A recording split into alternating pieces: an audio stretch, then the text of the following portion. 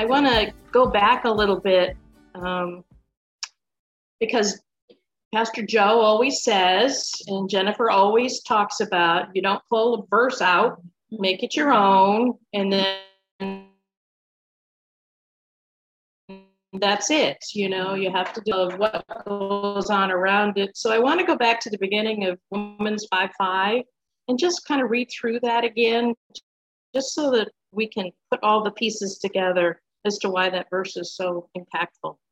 So 5:5, therefore, since we have been declared righteous by faith, we have peace with God through our Lord Jesus Christ.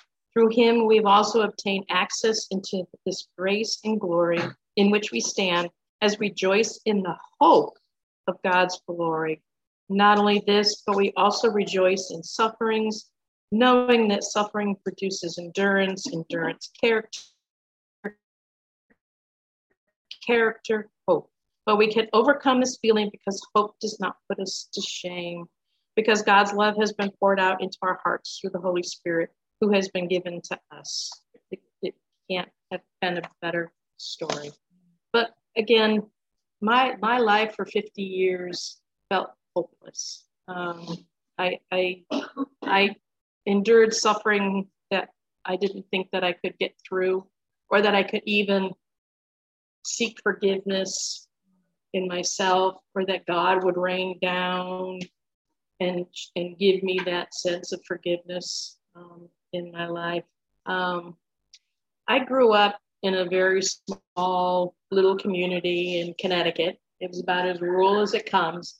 And I kind of kidded yesterday as everybody's trying to get out of California to go to that rural living.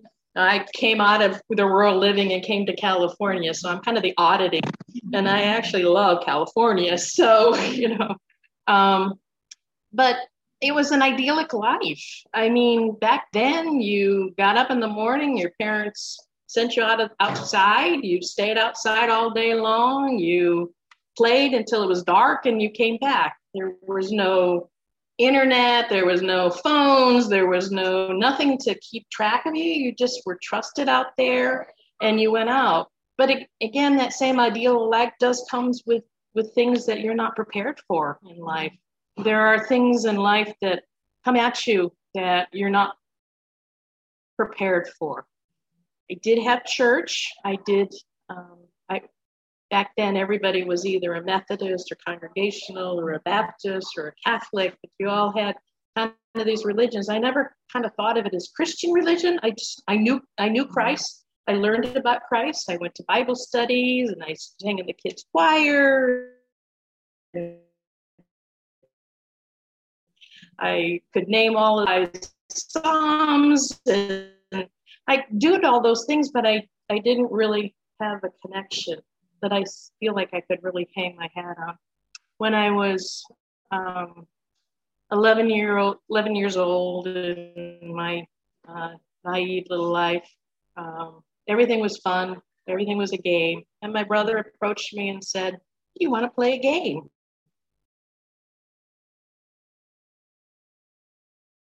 And then he was sexually assaulted. And I'm not doing this for any other reason, but to show that when suffering hits your life, if you're not ready for it, how it can take you down, how it just takes your hope away.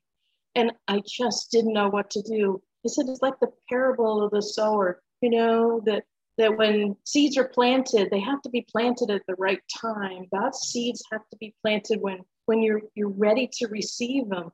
And I knew enough about God, but I was not ready. I didn't have the fullness of God in my life. And so it literally took me down. I was a different person after that.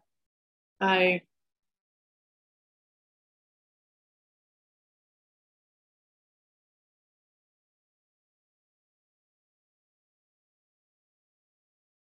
was angry. I didn't know what part of my life. We had to pretend that we got along. He was still there, but obviously, I was scared. And I didn't know how to stop things. And it took a couple of years before I finally realized I didn't even have the birds and the bees. I didn't even understand what was going on.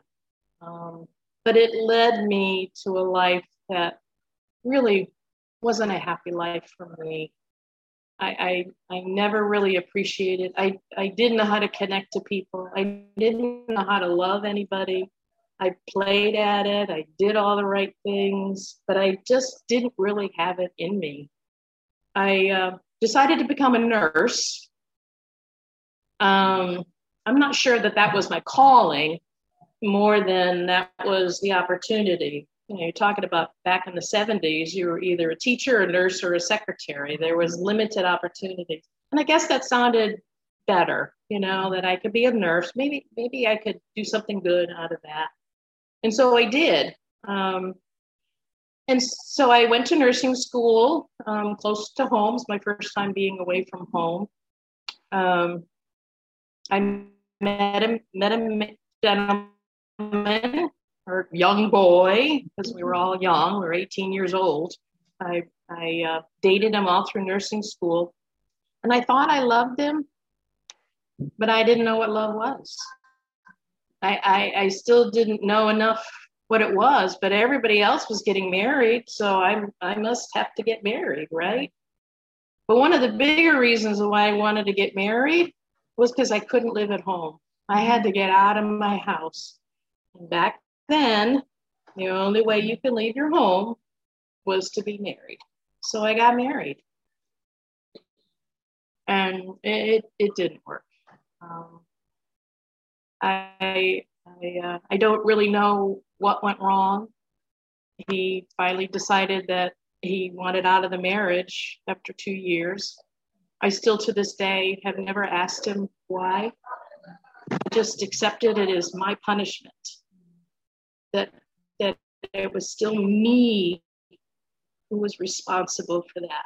And so I took it all in. It was me that created this. It was me who couldn't give enough. And so I didn't ask him. I just accepted it as that way. But I had been starting to do things that were not good in my life. I disrespected myself. I disrespected my body. I got into not heavy drugs, but I was doing drugs. I just didn't have any grounding at all to kind of figure out what to do. Another gentleman came in my life, not even passing fancy, not even anybody I knew, and I got pregnant. And I didn't know what to do. I had a career. I was working as a nurse. I was working in a neonatal intensive care unit, and I needed to figure out what it was going to do. So I worked in the neonatal intensive care all night long, saving babies. And the next morning I went off and had an abortion. And there was no going back for me. God was never going to be in my life. I was shamed forever. And I know there's lots of controversy about, abortion and where they're at, what's going on. But there's nothing worse than the shame you feel.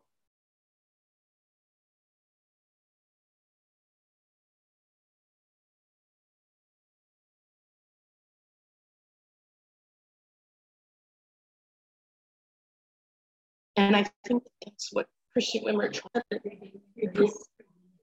Prevenienced. That God speaks to you in so many ways that if you're not open to it, you totally miss what he is trying to say to you. I can remember the day that I got married to my first husband.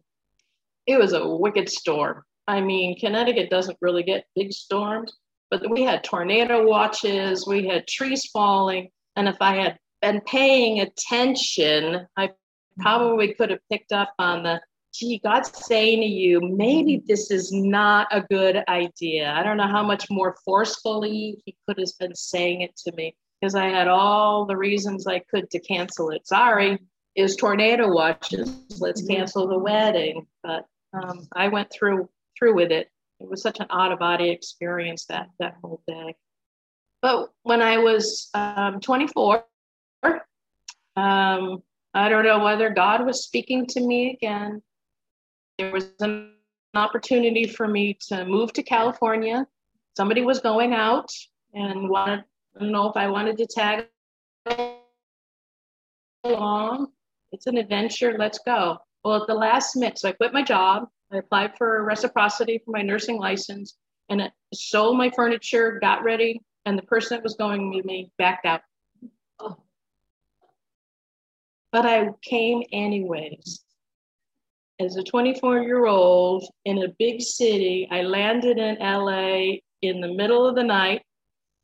When LAX, I took a bus to the Bonaventure Hotel, 2:00 in the morning. I had reserved a hotel room up the street on the corner of the 3rd and Alvarado. And those of you who know downtown LA, I'm horrified when I go back now and think, so in the middle of the night, so the next day I'm like, okay, here it is. I went and I rented a car. By the end of that first week, I had found a place to live. I had a job. I was getting ready to start work the next week. And I worked at LAC USC Medical Center. Yeah. And this, you're talking about 1980. It was pretty intense. My mother loved it because that scene, if you ever, the soap opera, General Hospital, right? Yeah. And they drive up that driveway and there's the big hospital on the hill. And I thought, I work there. I was a star. I had an apartment in Hollywood and my address, my zip code was 90620, right? They thought I was the big shot. I was scared out of my mind. I had no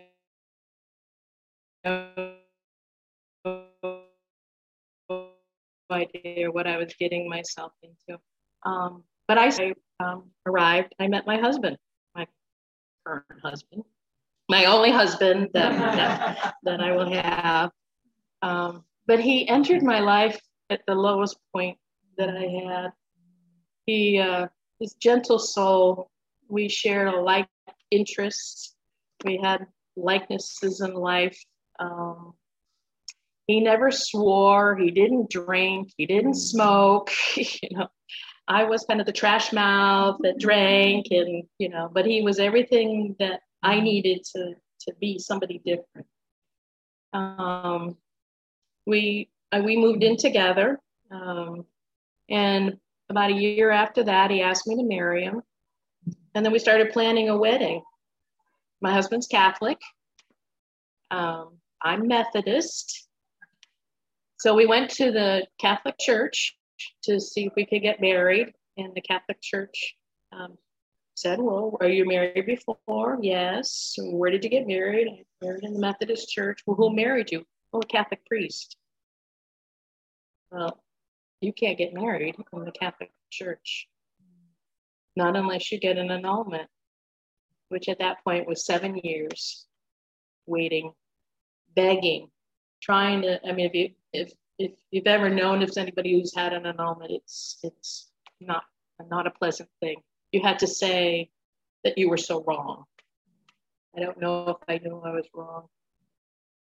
But he did, said, okay, well, we're going to get married in the Methodist Church. We went and prepared ourselves. We went and met with the minister, and the minister said, you've been married before. So, you really need some pre-counseling before you get married. So we went to a Catholic engagement encounter. And I never loved a man as much as I loved my husband at that moment. He's kept that priest up all night long, begging and begging to allow us to get married in the Catholic Church. And I couldn't imagine anybody loving me more to want to do that for me. I can't even tell you. The day we got married, my husband cried on that altar, and I have never felt so loved. But I don't know how to love back. I'm still without hope. I'm still wounded. I plodded through life. I went to work and I gave myself to my work. I cared for sick babies for 20 years. And I'm telling you, that is one of the hardest jobs that you can do. God's not always good. And some of the things that I saw were not God's finest work. And I tried so hard, and I was so good at my job, but I just hoped every day I'd go in that I could make it through a shift without somebody dying. Just get me through the day. But nobody really wants to hear those stories. You can't go home and say, "How was your day, honey?" And you tell them about your day. They don't want to hear about that. They don't want to hear the horrible things that life brings. They don't want to hear about the suffering that these children go through, the parents go through. It's just not something you talk about. I was blessed with children, and I have 2 beautiful children. But I just plodded through life. I just couldn't connect. I just didn't know how. I didn't have Christ in my life. I go to the Catholic Church with my husband. I baptized my children in the Catholic Church. They all received their first communion. But it wasn't home for me. This wasn't where I wanted it to be. My first Catholic service was in Latin, so I didn't even know what they were saying. I'd stand and I'd kneel and but I didn't have any connection, and they don't really connect with me. So we plodded through life, but life got hard. Every little thing that went wrong was my fault. My son struggled in school, it was my fault. When my daughter's heart was broken, it was my fault. When my son got sick, it was my fault. Everything was my fault. And I didn't know how to get out of it. About 6 years ago, my husband and I, our relationship just bottomed out. He was becoming physical with me. It's a man who doesn't have a bad bone in his body, and he was not happy. And it was not a good time. And we ended up in therapy. And I remember going to therapy, and the one thing I kept, what do you want? This was kind of my own time with her. What is it you want? And I kept saying, I want church. I want to go back to church. I want God in my life. I just couldn't figure out how to do it. I was so scared to go back.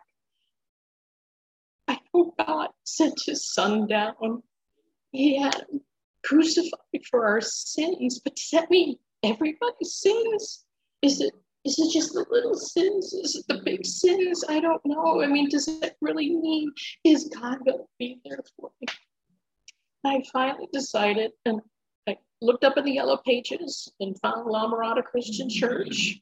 I live in La Mirada, never knew where it was, but I came to the church, and I was talking to the secretary, telling her, what are you here for? Well, I'm trying to find a church. I'm church shopping.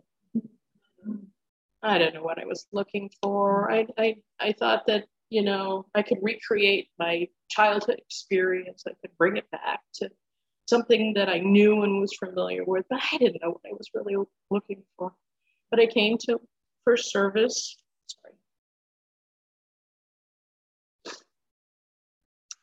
And the song started playing, and I cried. I cried and I cried. I cried through the sermon. I cried through the songs again. I went out and I cried in my car.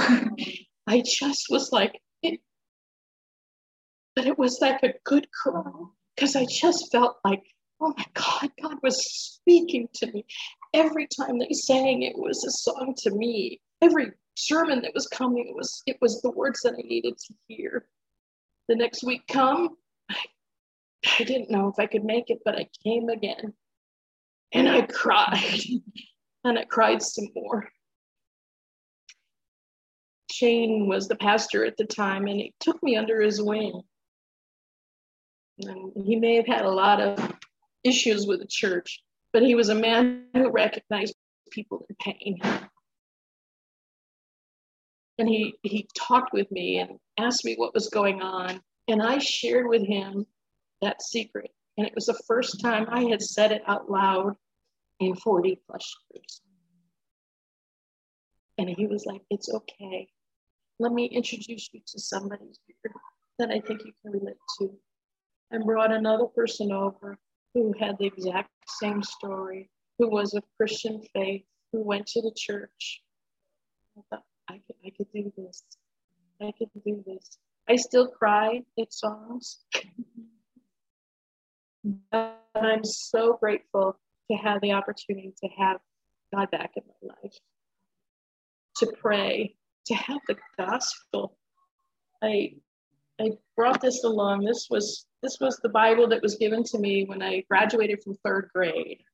And I found it. I didn't even know I had it, but I was looking for a Bible and I thought, oh my Lord, here it is with my name on it, given to me by the minister of the church all those years ago, and I still have it. So I knew that this was where I needed to be. So I look at things, and when you look at hope is such an abstract thing, right? I mean, what is hope? I looked it up in the dictionary. What is hope? What is hopelessness, really? What does it really look like? It was everything that I had experienced. It was alienation. It was not having that connection with people. It was feeling a sense of forsakenness. It was feeling uninspired, a sense of powerlessness, oppression, downtrodden, crushed under. I felt limitless. There was such doom in my life, and I was held captive to that I had given to myself. And I thought, oh, how am I ever going to get out? But where you go with the church in your life, having a Christian church, having the gospel, coming to Bible study, I had to learn how to pray and really mean it. And the fellowship that I have now with Jesus Christ, I could not go back. And it has totally renewed me. About 4 years ago, I asked to be rebaptized, right? And it was such an incredibly spiritual moment that being brought into that tub of water, being dunked down, and knowing that my sins were going to be washed away. And then I'm going to come out of that water, and I lovingly, shoutingly, dedicated my life to Christ at that moment. And there was no going back. It was such a profound moment. My family was in the audience with me, and I was so glad that I could share that with them.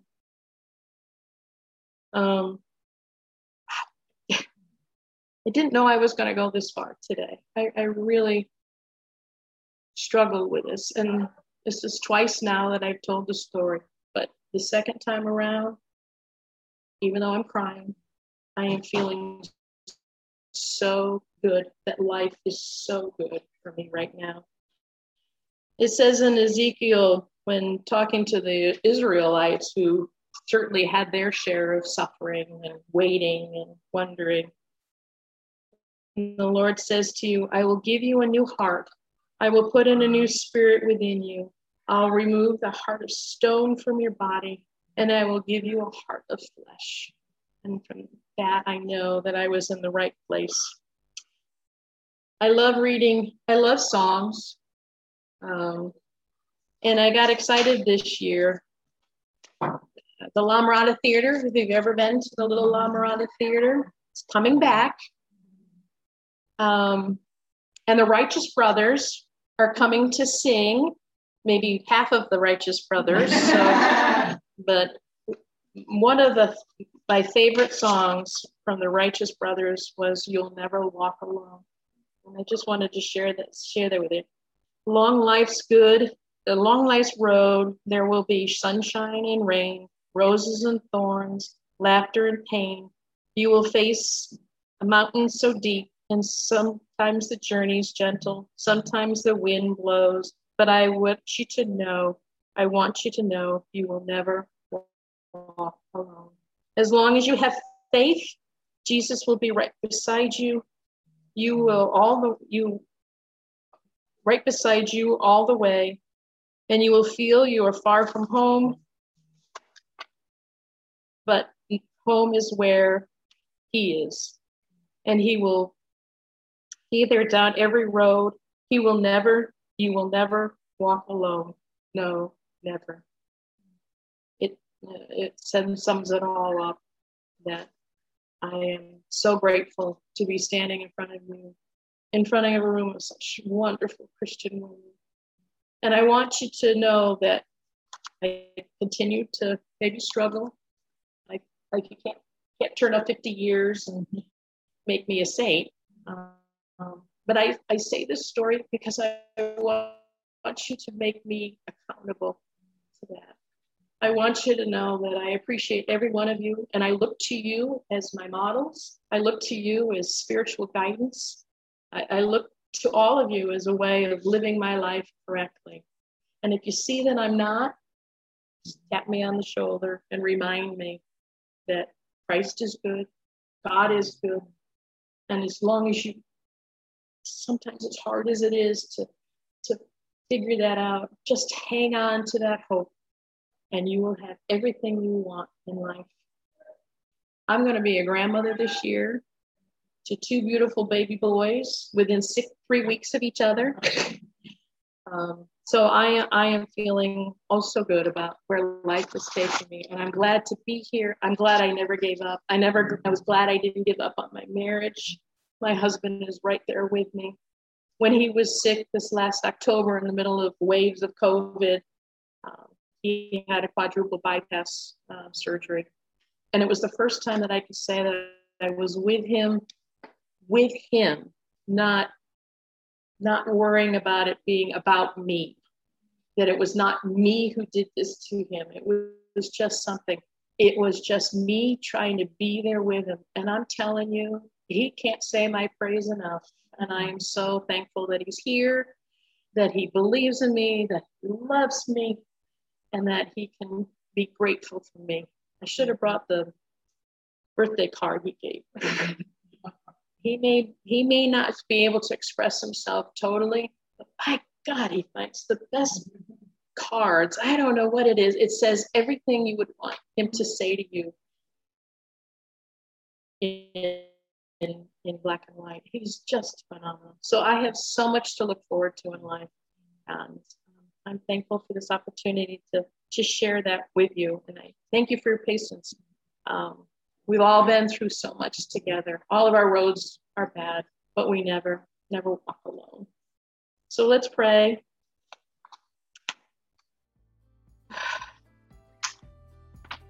Lord God, you gave us true faith, and you make our faith grow in each of us every day. May the Lord bless us all abundantly with rest for our heart, power for virtue, wisdom for life, and patience in our suffering. May the Lord bless you with all your joyful hope, and one day with the inexpressible joys of eternal life. Give us hope and love so that we may serve our neighbors according to your will, through your Son, Jesus Christ our Lord, who lives and reigns with you in the Holy Spirit, one God, now and forever. Amen. Thank you. Oh, yeah.